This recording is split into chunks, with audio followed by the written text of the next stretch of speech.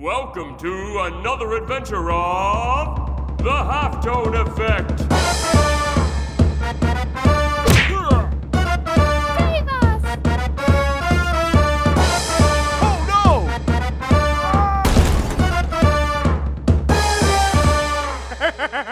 no!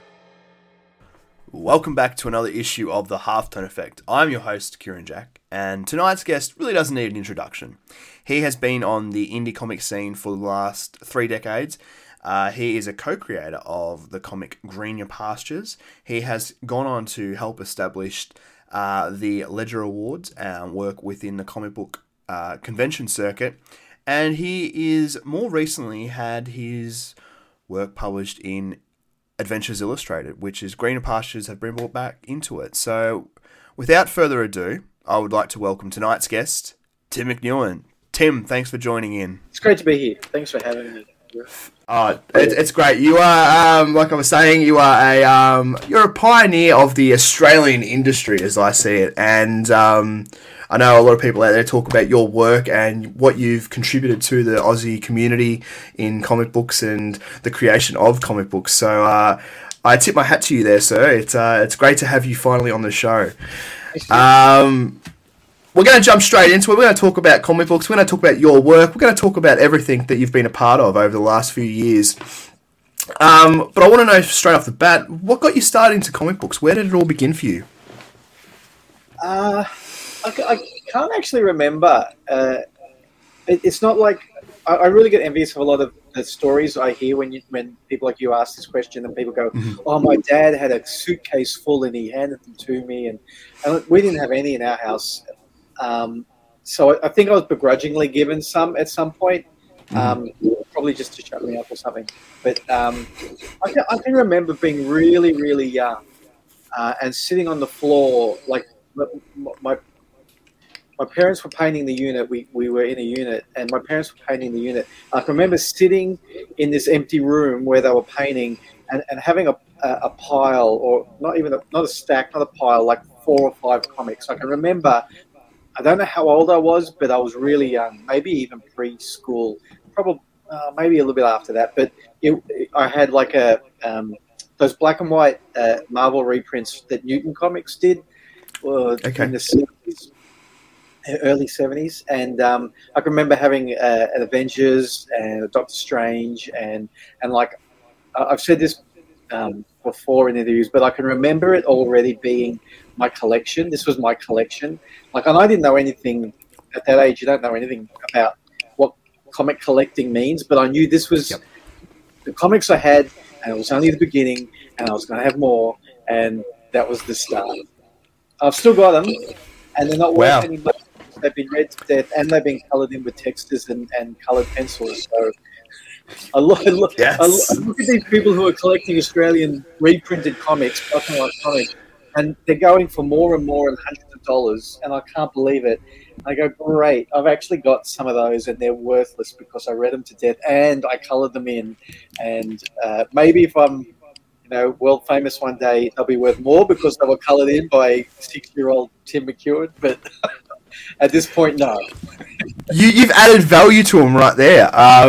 That's interesting. I think the value of a comic is not the value of it in its after sale. I think it's the value of how many times you read it. Because I personally, I'm the same. Like, I don't have a lot of the comics that I had as a kid because I read them to death. Like, they were falling apart. So, years later, it's about getting them back into my life so I can reread them and kind of cherish them. But I love that. I love the fact that you had them and you still got them. So that's something special as well. Those old Newton comics had a colour poster in the centre, pull-out poster. So I obviously pulled out all the posters, and they were on my walls for years, going yellow and having blue tack, oily marks in the corners. And I think at one point, after I'd finally started taking posters off the wall, I think at one point I tried to put them back into the right comics, like not staple them back in, but just like at that point I was realising probably shouldn't have pulled these things apart, and so at least I'll keep them in the right place. But so many of my comics are held together by, sticky tape, and have had bits cut out. You sound like a pure comic book creator with with that story just there. It sounds like a lot of people we have on the show, and they're very much of the same mindset. It ain't about collecting them. We ain't like the people who are in it for a quick fix. We are the ones that are collecting them, but they're deteriorating in front of us as we hope them back up. The term collecting seems to get a bad rap, and I definitely collected them, but not like you said, not to flip them, or I don't know if I'll ever sell any of them, because the ones I like are the ones that are worth the money and I'll never sell them, and the ones that I don't like are the ones that aren't worth any money anyway. So, it's not worth selling them. But they're all sitting right here to my left. Yeah, just about all of them are here in boxes. So yeah. Awesome. That's great. I love to hear that. I love to hear that there's an element to it, that it's not just about collecting, and it's about reading it and cherishing those moments you have with them. And do you want to hear about my to-read pile?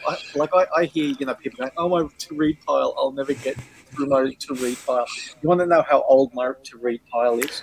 I paused my comic reading when I did the HSC, so that was like 30 years ago.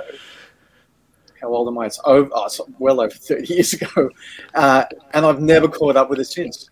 Like my to-read pile did this for a while, bigger and smaller, but then at one point it just blew out, and it's now so huge. It's around the house in different places because I don't know where to stack it anymore. But I'm telling you, if you're young enough, get on top of that to-read pile, because you never will if you don't right now. I feel your pain. Probably not to that extent, but I definitely feel your pain. The to-read pile does become a bit of a problem especially when you become a creator. You just kind of have to deviate how you spend your time, and unfortunately, creating comics is probably the more important side of it than actually going through that read pile. And we still spend our money on it, month in, month out with our pull list. I've just been thinking lately that I haven't been reading enough comics while I'm creating. As in I've gone too long right now without reading some really good, well-made comics to make sure that when I'm sitting down doing my thumbnails and my inking or whatever, that I've got the right input happening as well. So it feels like a leisure activity, but when you're a creator, but it's not really. I feel like you need to continue to look at new things and innovations and the old standards as well.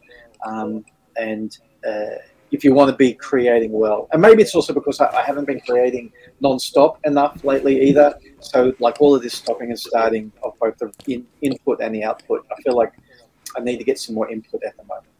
Well, I hope you can jump into this. There's actually some really cool titles getting around at the moment from my pull list that I've got sitting here looking at me right now. Like, they're giving me the eye, the guilty eye that I should be reading them as well. So I would highly recommend, Tim, to jump out there and have a look, jump into your local store and check them out, because there's some really cool comics out there at the moment. But we won't stray too far into that. We'll dive into your work. I've talked to you a few times, and I've come to understand where you came from and getting involved in the comics, but I really wanted to dive into tonight and talk to you about how you really did get started for people who are listening, and how it all began for you after reading comics for so long. I just drew. I drew all the time, and I guess, like a lot of kids do, I just drew all the time, and I guess because I was also like fully immersed in comics, that's what I felt like drawing. But there's a point. I think there's a point where you decide: am I drawing in a comic book style, or am I telling stories in the comic book form? And I think they're very different certain things. So definitely at a point, I was not necessarily consciously, but I was thinking I want to make comics, not just I want to draw, or I want to draw in that kind of style. I want to actually make comics. So again, it just goes all the way back. My mum is kind of cleaning out her house a little bit at the moment, and I'm hoping she might come across some old drawings of mine, because I actually am really interested to see how far back sequential drawings were in my drawings as a kid. I often told stories. Pictures were often there was a backstory to it. There was a reason for drawing it. Something had happened before and something was going to happen afterwards. But I can't remember how far back sequentially I go, like how far back doing sequentials goes for me. So I've always drawn, and then there was definitely a point at which I started drawing sequential stuff. And then at that point, I think I was already old enough to realize it's okay to be drawing comics, but isn't the end product somebody reading it rather than just me making it? And how do I get it out there? How was it published? How was it produced? So my earliest printed comics, I was in year 10 at school, and I saw an ad in the paper. This is back when newspapers were a thing, and you would look at ads in the newspaper. Because I would look for the ads every week. I would look for people who were selling comics. I would look if there was any comic things happening, like in the classifieds. It's so ridiculously nostalgic when I think of that. But there was an ad where they were going, we need young people to contribute to this youth newspaper that we're creating. So I contacted them. I said, I draw cartoons and comics. Do you want some comics? And they said, yeah. So this was for a local paper. It wasn't my local paper. It was because I was in the inner west of Sydney, and this was the northern suburbs of Sydney. But they didn't have anybody else drawing for them, so it was me. So I did 2 comic strips for them, and I did a few dozen spot illustrations per issue for, I don't know, I can't remember now, 4, 6 issues, something like that. So that was my first time of actually getting published like that. And so I kept on trying to find where I could be published. So my university newspaper was another one. It was one of the first times I collaborated with somebody. It was really, really funny. This guy, who I'm still in contact with every so often, he wrote and drew this comic strip called Captain Swing. And it was about, life on campus. And it was this cool guy wearing a bike helmet, and he had ray guns, and he was Captain Swing, and he was the liberator of the students, etc. It was pretty funny, but it was terribly drawn because he wasn't an artist. He was studying journalism and marketing and writing. And I thought to myself, well, that's terrible. I could obviously do better than that. So I walked up to the offices of the newspaper. It was called the Parrot. I walked up to the offices of the Parrot. I said, this is terrible. How rude am I? I walked up. I said, this is terrible. I could draw this for you. And they went, cool, let's do that. And so, Alan Jones and I, not Alan Jones, and I collaborated on maybe a dozen of these as well. And we did little strips, and we did full page, really huge strips as well. And again, lots of spot illustrations for that newspaper. But that was one of the first times I collaborated. So I just continually look for places to get published. So shall I keep going? Yeah, definitely. I'm intrigued listening to this story. This is phenomenal stuff.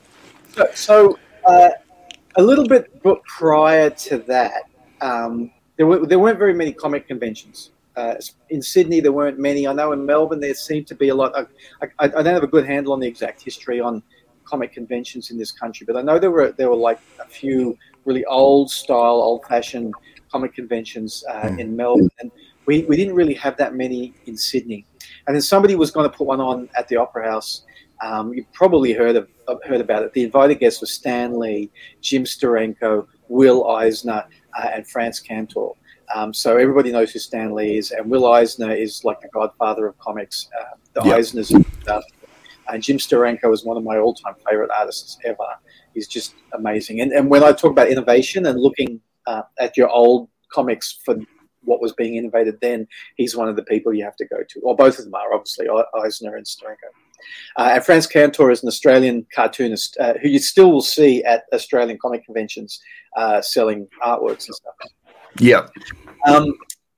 So I went to the convention as it went down in history. Stanley never turned up. Rumor has it that he was never actually going to turn up. But anyway, who knows?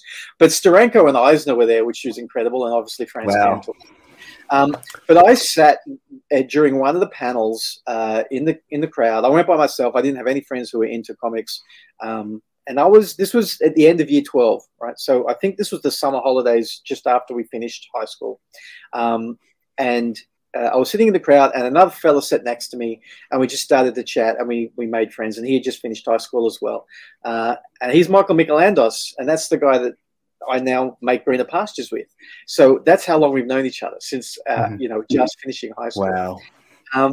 And that was just, we made friends. He had a camera, I didn't, but I worked in a camera shop, so he brought me the film, and I had it developed and printed for free. And I said, "Can I have some copies?" And we had each other's phone numbers, and that was about it. And then at one point, I was standing in. Is this right, or am I getting some of the details mixed up?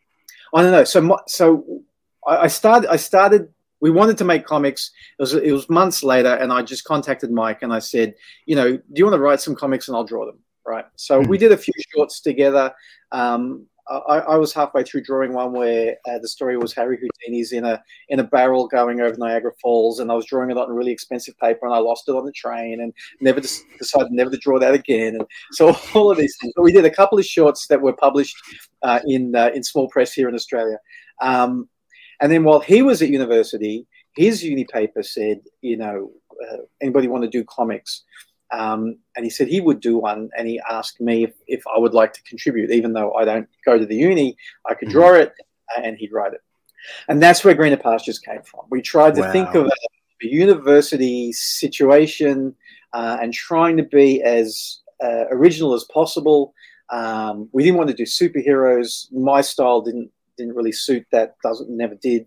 I don't think Michael was that interested in writing superheroes either. And we went through a few different ideas that really they weren't very new. They weren't very unique, kind of cliche.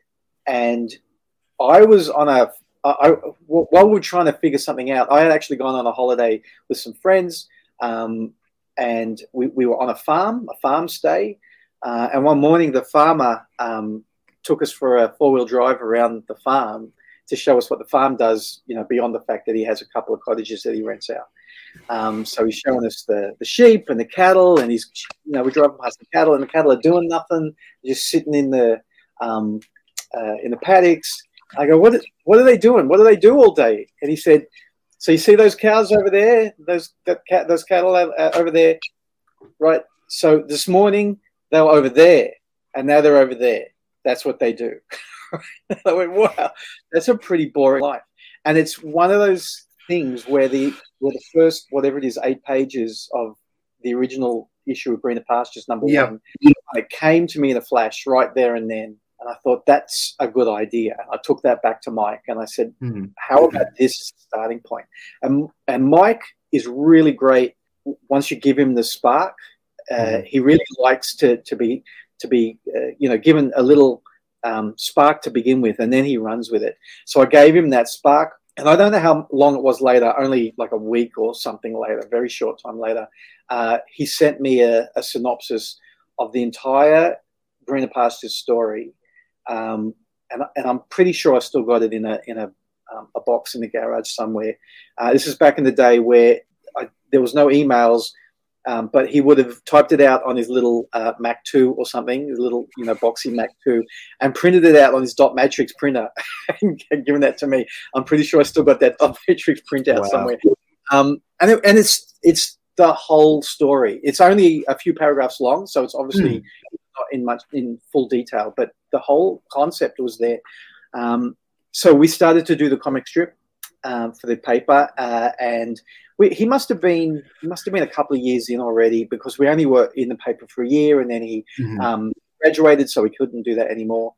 We both went to Europe together with our then girlfriends, now wives, and we were in Greece together, and then we went across Europe towards London, and he stayed in Greece for a while, and et cetera and so forth.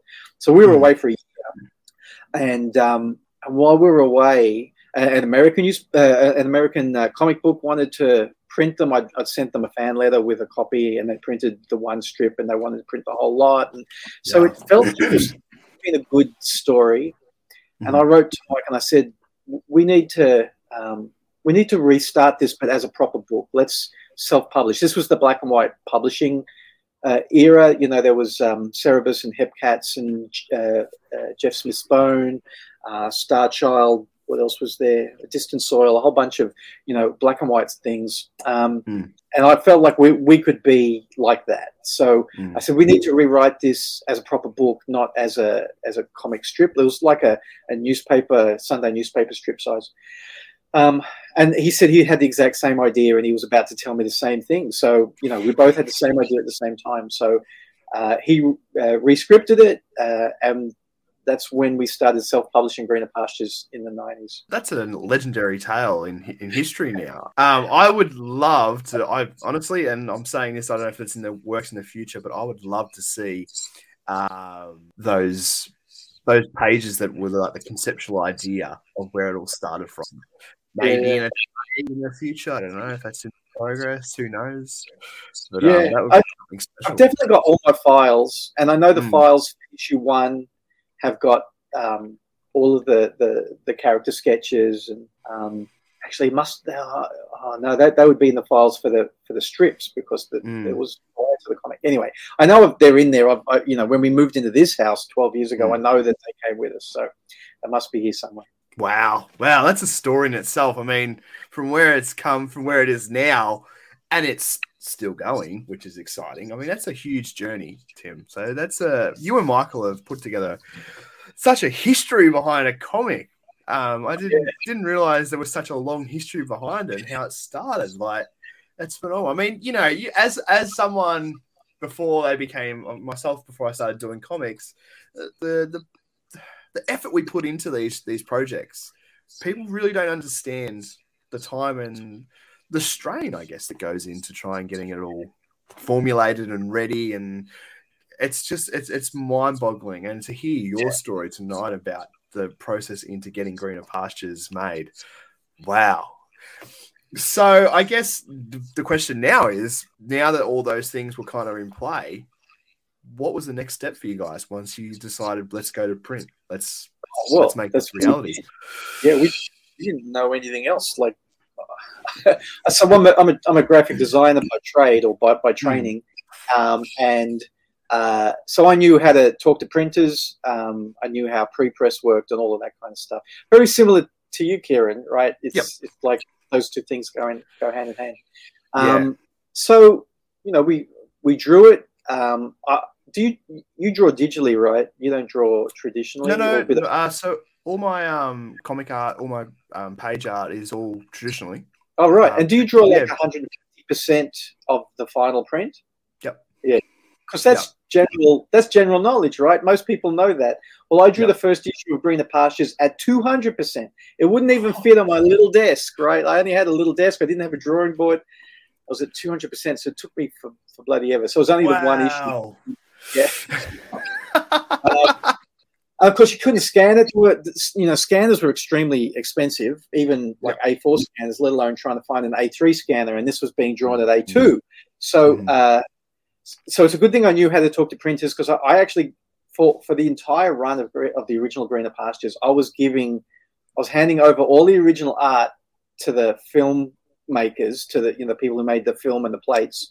And they were shooting directly from the original art, all except for issue 4.5, which I told them I wasn't going to pay for the film, because they obviously photocopied it before they shot the film, and I could tell the degradation of quality.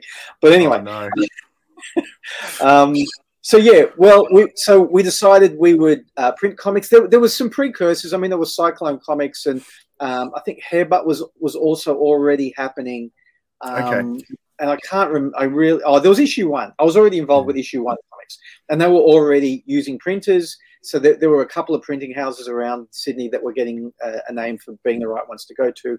But more importantly, they had already figured out how to organize distributions, because distribution was the big thing. So back then, you would print 10,000 copies of your comic and give 8,000 or 9,000 to Gordon and Gotch distributors, and they would send them out to newsagents across the country. And that was how you would make your money back, hopefully.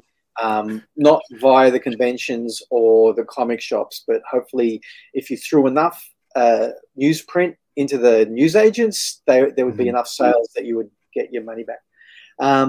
So that's what we did. We scrounged enough money to pay for the first print run, and then everything from there kind of just paid for the next print run, et cetera, et cetera.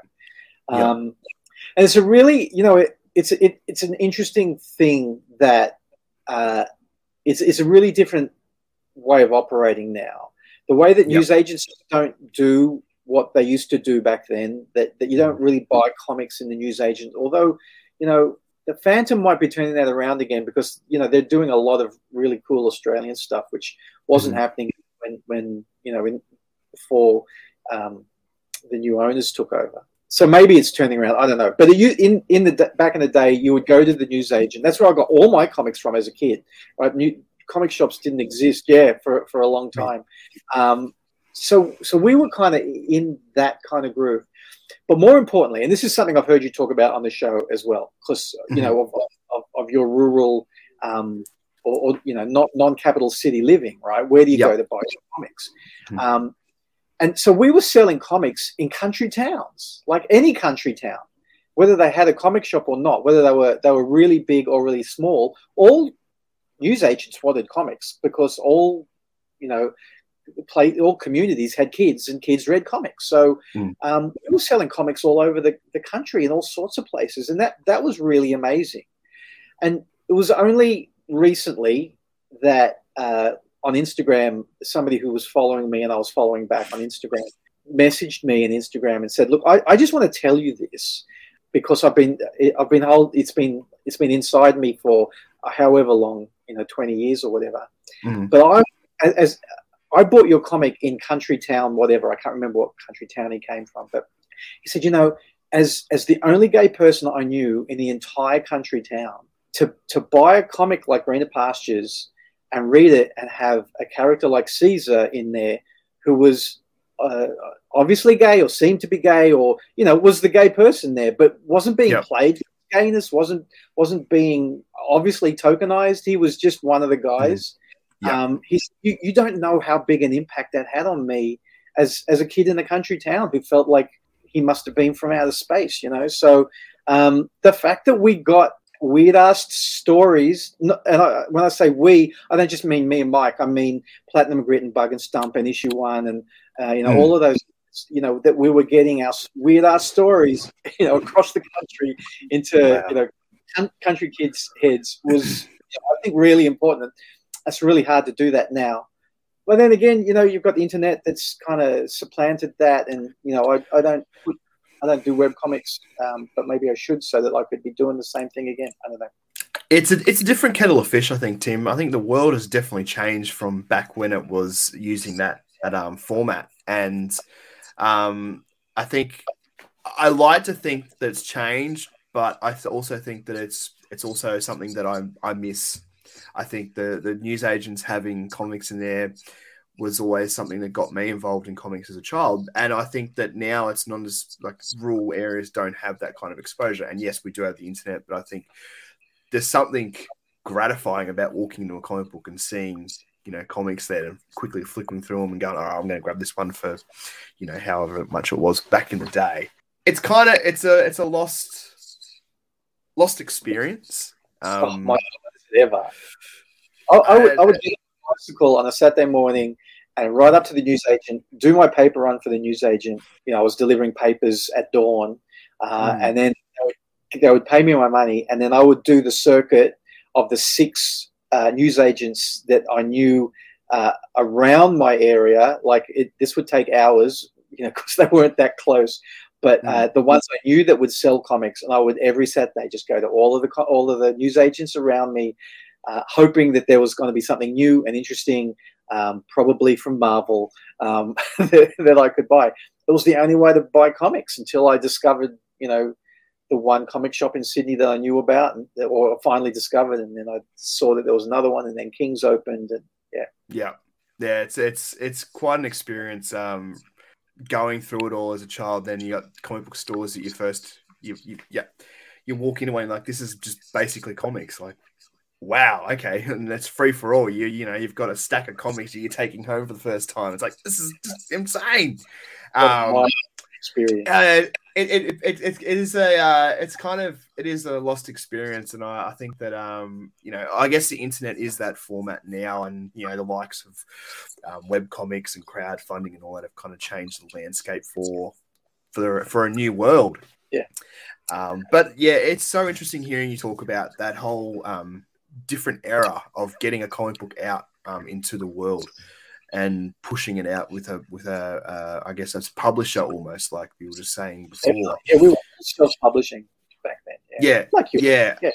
And I mean, dealing with that would have been a bit of a headache too. Like you are you're still doing a certain amount of managing from your perspective. How was that overall? Yeah, it was. I mean, that's definitely true. The other self-publishers would hassle Gordon and Gotch to make sure that they were, actually putting the comics in newsagents. Comics and porn is what the distributors would just use as filler. They would obviously have to put in the Woman's Weekly and TV Week or whatever, the stuff that people would really buy. But then there was a quota of how many dollars worth of magazines would have to go into the newsagent, each individual newsagent.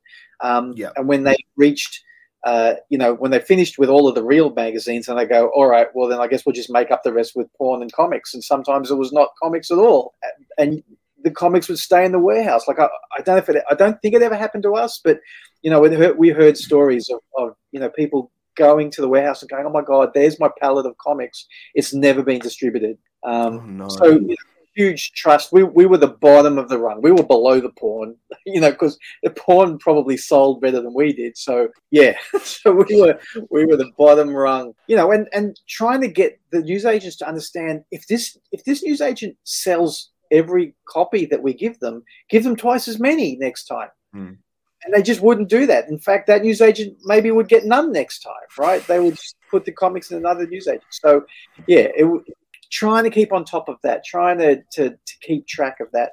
And then we were also trying to get our comics into the local shops. For a while, I ran a distribution service for Australian comics, distributing, all of the names I just said to you and more. And yeah, so I actually made a little catalog, obviously not the size of Diamond Previews, but I would make a little catalog.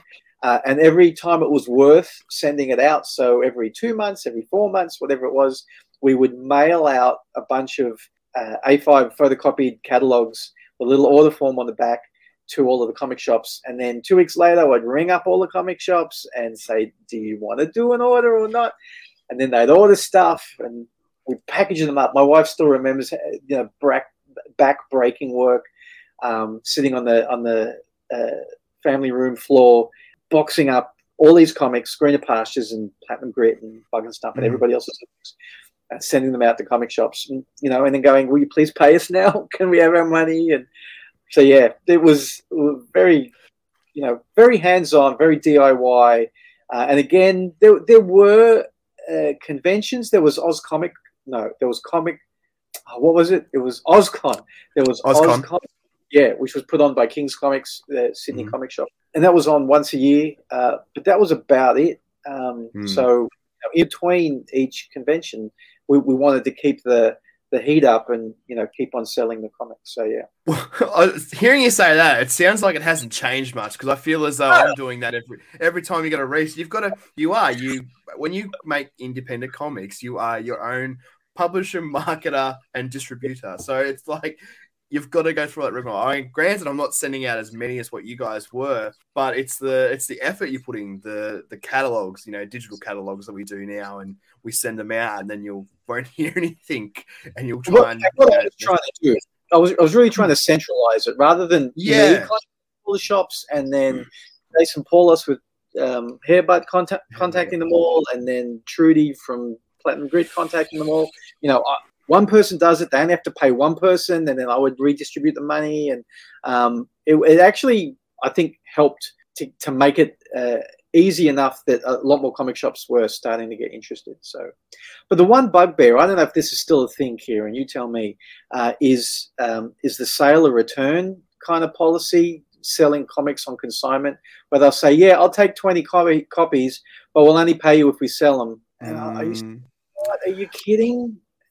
I have to outlay everything and then are you gonna? And then I have to ask you, did you sell them? And then you go, I don't know. Oh, let me go and see. And they go and count them.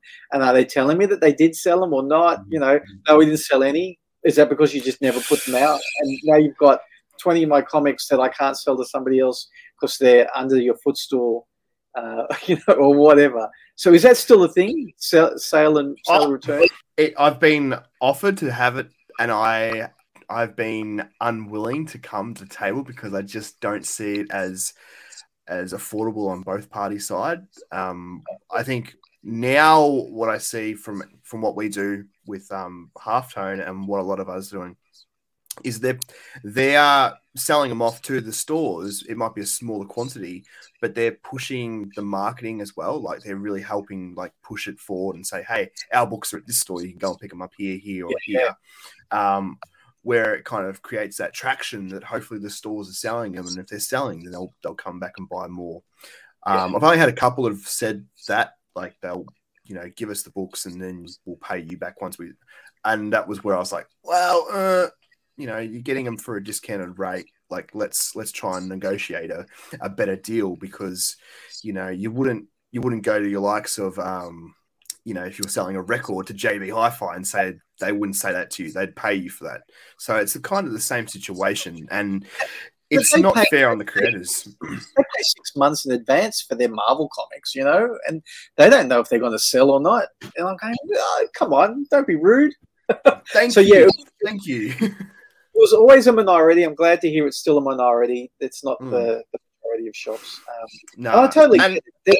It's a hard sell, and where do you rack them, and you know, all that kind of stuff. But look, it's been pretty fortunate with us. We've got a lot in stores in Australia and some in the States and UK as well, which we're very fortunate to have that. But what I really find is that if you can really push forward and help promote them for the store as well, whether it be going and doing an appearance there when it launches, or just whenever you can, free comic book day or comic book store day, somehow try and involve yourself. And if you can reach there, not, you know, fly across the country to Western Australia or Queensland, but to the extent that it doesn't kill you in your pocket and your effort to do that, because, you know, at the end of the day, they do help promote them and get them out to a larger audience. Yeah, totally. And, you know, you have people come and tell you 20 years later that they read your comic book from a news agent. I mean, that's incredible. It's mind-boggling to hear that. But that said, too, I've got a very funny feeling I did have first Greener Pastures as a young child that I probably destroyed from my local agents, because I would grab whatever was in there. So it's very interesting. It does bring back a lot of memories. So I'm wondering if it was one of the ones that I had that I'd probably destroyed in the back of my pocket. I mean, that's the history of comics, man. It's just a matter of, you know, you think it would evolve in the sense of that, but if we're still doing all these same things that you guys were doing back in the day to promote it and to get it out to stores and just hustle. I guess we're always hustling. Yeah. And isn't that kind of the part of the charm of comics as well? Like, it really hasn't changed for, I don't know, nearly 100 years, really. You have to draw it and then print it and then distribute it and then advertise it and hope it gets into the hands of people. It's still same methodology. So, I don't think it will change. I think the you look at it like what Comixology was. I think it's had its time and it just really didn't take off as much as it wanted it to. I personally was never interested in the digital format. I'm always tangible. I love having comics in my hand and reading them. That's the charm of it. Totally. But that's, I mean, hearing you say that tonight, it's kind of comforting knowing that everything that we do right now is still being done. It was still being done back then too. So that's really cool. Well, we might jump onto the OzCon and talking about conventions, because you obviously were part of those back in the 90s and you've been a part of it ever since. The transition over those years, how have you found the convention circuit and how it's changed here in Australia especially? You know, it's really interesting. So OzCon back in the day, especially when it first started, was like one of the early modern conventions. When I say really old classic comic conventions, they used to be held in a hotel, like ballroom or something, very small, very kind of niche and concentrated. And then when something like OzCon happened, that was emulating the American conventions, which were starting to get bigger, proper convention booths, that kind of thing. So that's what we had at OzCon. And there was no Artist Alley. I don't know if it just hadn't been invented yet or if Kings didn't think to put that together for OzCon. So we had to buy a booth, and they were discounted from what a retailer booth would cost, but it was pretty expensive back in the day. So we always shared with Platinum Grit. So Greener Pastures and Platinum Grit were always had one half of a booth each. But people were coming and they wanted to buy comics. They were there to meet comic book creators, local and overseas. They were there to buy comics. They were there to talk comics. There was very little else part of it. It wasn't really until the last couple of OzCons that trading cards were starting to become a major part of it, and POGs and stuff like that starting to take over. And we thought that was an aberration. So imagine, compared to what a comic convention is like now. But, I can remember one of the later conventions that Michael and I sat at our booth, with no exaggeration. We sat at the booth from opening time to closing time with fans 3 deep the entire day, coming to the booth, trying to buy a comic and get a sketch. We were selling so many comics at conventions. It was ridiculous. Now it's like, hello, you want to buy a comic? It's a comic convention. And that's what I miss. Like there was such a buzz. I never went to the first OzCon. I couldn't believe it. There was no conventions in this country, and I go overseas, and then Kings say we're putting on a convention. So I was at the second Sydney OzCon, and I helped the issue 1 comics stand that time, and it was a similar thing. There was such an energy. People were really, super stoked that there was Australian comics, and just the booths were always really busy. And then I think it was from the 3rd year onwards we had a booth. So I think it was 7 all up. So from the 3rd year onwards we had a booth. So yeah, it was always great fun. We just really loved it. The only regret I have is that I did 1 million extremely poor head sketches of Trevor Bovis during that time, because we were usually so busy that I would just do that really quick, awful sketch. Yeah. There's a different sensibility now for sure. We've all done it. We've all done it before. At comic conventions now, you expect a nice sketch, so that's what I do now. Yeah. Wow. It's fascinating to hear you talk about that, Tim. Like, it's just I missed all that. So like, to hear that, I wish I could have been a fly on the wall or been 3 deep lining up to get comic books like that. That's just actually, it seems like a missed opportunity for me personally. It's incredible. It was back in the day where it was kind of nice and like kind of intimate as well. It was really nice. We all went. There was one. I can't remember which one. I think it might have been the last one or the second last one. We went to the local bar afterwards. To everyone was going to have a drink, and Jim Lee was one of the international guests, and he came to the bar. He had to go to something else that Kings was putting on first, and obviously he does what the hosts ask him to do. He knows how to conduct himself. But he came to the bar afterwards because he wanted to hang out with us, which was cool. And just as he arrived, the bar called last drinks. And he went, "What? Are you kidding?" Because I think it was Sunday night, I guess. I don't know. He said, "Oh, my God." And he looked around and he did a quick head count and he went, 2 dozen beers, like pour 2 dozen beers right now. And he paid for 2 dozen beers or whatever it was so that we could all so that we could all have a beer, on him, which was amazing. So wow. I know there are stories like that all the time now as well, but like they're the kind of things that I thought were really cool back in the day as well. Dale Kuhn, the Pit. He created the Pit. Yep. He came out once, and I didn't even meet him. He's one of my favorite artists, and I didn't even meet him. We were so busy. He was so busy, and maybe he was quiet and didn't come out afterwards. I don't know, but didn't even meet him. I go, far out. That was 3 days or 2 days of comic convention. One of my all-time favorite artists, my favorite Hulk artist, and I got like a signature in a book, and that was it. It sometimes happens. The conventions can be so busy and they can be so jam-packed with everything else you're trying to get done. You do miss out on meeting people. I mean, I've done it before at conventions that I've been at. It's funny you talk about the intimacy of it, because what I found coming back from it in the whole world we've been living in the last 2 years is that I've done a couple of zine festivals in between it. And I've actually got a real buzz out of being able to just take it easy and not having to hustle and push the comics, and being able to talk to people and talk to other creators and what they're doing. I mean, the last one I did was in Wagga, and it was at a brewery, and we were drinking while we're doing it. So that was a whole other experience. That was the halfway? Yeah. Halfway print festival. I had a table booked for that, and we had something here in Sydney I couldn't get out of, so I had to cancel it. I was really keen to go. Yeah.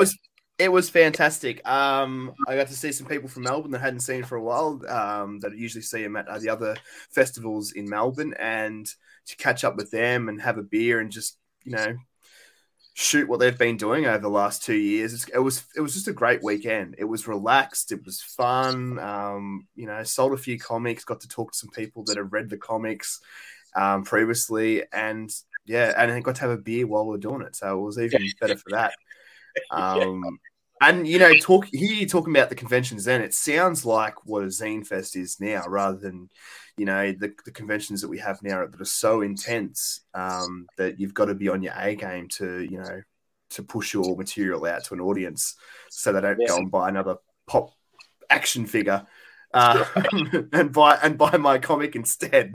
It's a conundrum. That sounds. It really does make me envious of you guys coming up in the ranks like that, because I wish I could have been there making my comics then. But that's time for you. Yeah, we do what we can now. Exactly. Now we've been talking about conventions. We've also been talking about your work, and you've actually come back out again, and you've been working on some comic books here and there. Adventure Illustrated is more recently, issue 1 and issue 2. I've got one right here. Yeah. It's a thoroughly enjoyable read, and you have a section in it for yours as well. Tell us a little bit about that. So Adventure Illustrated, which is published by Cyclone Comics, which is Gary Challoner.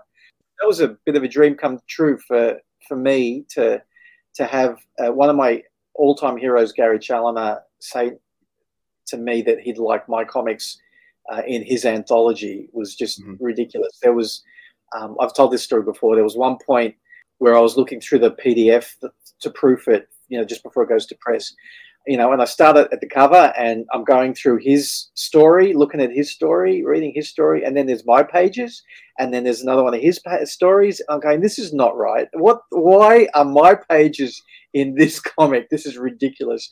Because he's, like I said, he's one of my all-time heroes. I love him to death, and I'm so lucky to have him as a friend as well. So the idea there is I'm working on new Greener Pastures material. Greener Pastures always had an end. Like I said to you earlier, there was, Michael had thought out this entire story, and there was always an end, and we stopped publishing well before the end. And Michael and I, couldn't quite get our lives in sync again, couldn't quite synchronize to both be ready to make comics again until just recently, a few years ago. I said, there was one point where Michael said, look, we're not going to do this because I can't write those characters anymore. That was the sensibility of you and I when we were at university, and now we've got our own kids. Like, I don't think I can write that. And then, funnily enough, I mentioned to you earlier that there was an American comic that printed the old newspaper strip version of Greener Pastures. That was called Hepcats. And he did a similar thing where he just kind of stopped publishing. And then 20 years later, he just did a mini comic and he caught up with the characters 20 years later. No explanation of what had happened in between. And all us fans, because I love Hepcats, all us fans were really excited that had come out. And I said to Mike, maybe we can do that. We were standing at a supernova in the middle of a floor with 4 or 5 other people just talking generally about stuff. And I said, Michael, how about we do this, where we just look at Trevor now, like when he's middle-aged, like we are, where would he be? What would he be doing? And like this glaze went over Michael's eyes and his head tilted back a little bit and he looked up to the ceiling. I was looking at him and then I got caught up with another bit of the conversation for 5 minutes or so. And I looked back at him and he hadn't moved. I said, "You're writing it now, aren't you?" And he said, "Yeah." So all of a sudden, again, we were gelling again and this was going to work. So he took what he knew what he wanted at the end of the story and started to write it from Trevor, no longer as a university student, but as a middle-aged solicitor, not very happy in his job. And what are we going to do about it? And then on top of it, Trevor's this minotaur, this bull. Nobody else is an animal, a talking animal. Why does that work? And why does nobody recognize that in him? And we better start answering those questions. So that's what the final story is. And then you bought Adventure Illustrated #1, right, which has the first 12 pages of that new story. And Trevor's not even in those 12 pages. I know. I was reading it at the time. I'm like, this is coming. Adventure Illustrated, yes, Adventure Illustrated #2 has got 12 pages of, I think 10 of those 12 pages have Trevor and dialogue and, actually things that aren't so weird happening. So we It didn't disappoint. By no means did it disappoint. It was just like I was kind of like, Trevor's coming. He's coming. Next page. He's coming. He's coming. And it was like then there was the explosion of the character on the TV screen. I'm like, oh, this is really good. And then I was really getting into it. And then I was like, oh wait, where's Trevor? Where's that Trevor? What the hell? So cover it everything. I know. False advertising right there, guys. Yeah. But it was still a little. It was a great story nonetheless. Like, it was enjoyable, and I love the pacing of it and how it just kind of it was really based off the imagery and it was telling the story through that. And I always do appreciate that, and especially in comics because we're a visual medium. But yeah, it was really like it was kind of a shock, but it was also a welcome shock. Yeah. So I look forward to reading part 2 with Trevor in it, with more Trevor. Yes. Yeah. And it's 75% more Trevor. Any moment now. Yeah, that's right. Any moment now. Yeah. So you backed the Kickstarter? Yes. Cool. Yes, I think I did. Yeah, I did. Yeah. Right. I just too many. So does that mean we're going to see more Greener Pastures as its own self-printed issues in the future, or until that I'm not 100% sure about yet? Or I've got more pages. I keep on. I know that the listeners can't see us looking at each other, but like you can see me looking over my left all the time. And that's because that's where the latest pages are hanging up on my wall. So every time I talk about it, I kind of look over at them. That's cool. So there are more pages there, and yeah, we need to get them printed. So there are actually really huge plans for 2023. I know we're only in April 22, but I'm kind of if one thing in my experience has taught me, it's to make sure that I've got a backlog of pages before I start printing. So there's several plans that are really interesting plans that I'm hoping to pull off, which will start in January next year. But I'm spending this year putting those plans together. So listeners, little peek behind the curtain. I kept on saying to Kieran, can we talk about this later? Because I'm not somebody who wants to really I can't spill any beans now.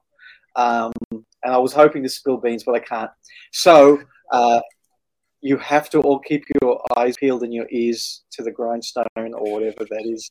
And because eventually you'll get the skinny on it. But yeah, this year is a big planning year. Next year is a huge publishing year, and there'll be more. There'll be more Greener Pastures next year than you probably have ever seen in any year previous, including the first couple of years that we were publishing. So there you go. Because I've been hearing about it for probably I'd say about 2 months. Can you talk about it? I get it. I get it because like I've got Matt Kime on my back constantly at the moment with the right follow up to Wrath the Curse, and he's harassing me to get it started. And he wanted to announce it. He wanted to tell people. I'm like, I'm just not there, man. I've got to finish a couple other things first before we start spruiking it everywhere. So I can understand, that we've got to try and separate the projects that are upcoming from the projects that might be still in the works, because you can get too excited and then it can all fizzle out. Excited. So. Bloody excited. It's coming and you're going to love it. Awesome. I can't wait because you put it on social media the other day, you're talking about it in a group chat, and I'm like, he's doing it. He keeps teasing this idea, and I need to know. So maybe when we finish recording, I'm going to hassle you again. Do that. But that's awesome. Like that's great to hear that it's got a new lease on life, and it's going to continue in some way or form. Do we know how? No, we don't, because you're keeping it secret. But it's exciting nonetheless. I'm excited. Tim, thank you so much for coming on tonight. It's been an absolute pleasure having you on. I reckon we could have gone another hour at that. I can't believe it took this long. How many episodes? How many episodes are you up to now? Like 200? No. This will be 108. 108. Cool. That's fantastic. Yes, it's coming to a close. By that, who knows? I might be doing 200 episodes this year if I keep going. If everyone keeps trying to get in, is it coming to a close? Maybe. Yeah, maybe. We'll see. It's the story that never ends. But again, Tim, thank you for coming on. For people who might not be familiar with your work, where can they find you on the World Wide Web? Yeah, okay. So probably the easiest place to find me is just on Instagram. It's Tim McEwen is the name you look for, TIMMCEWEN.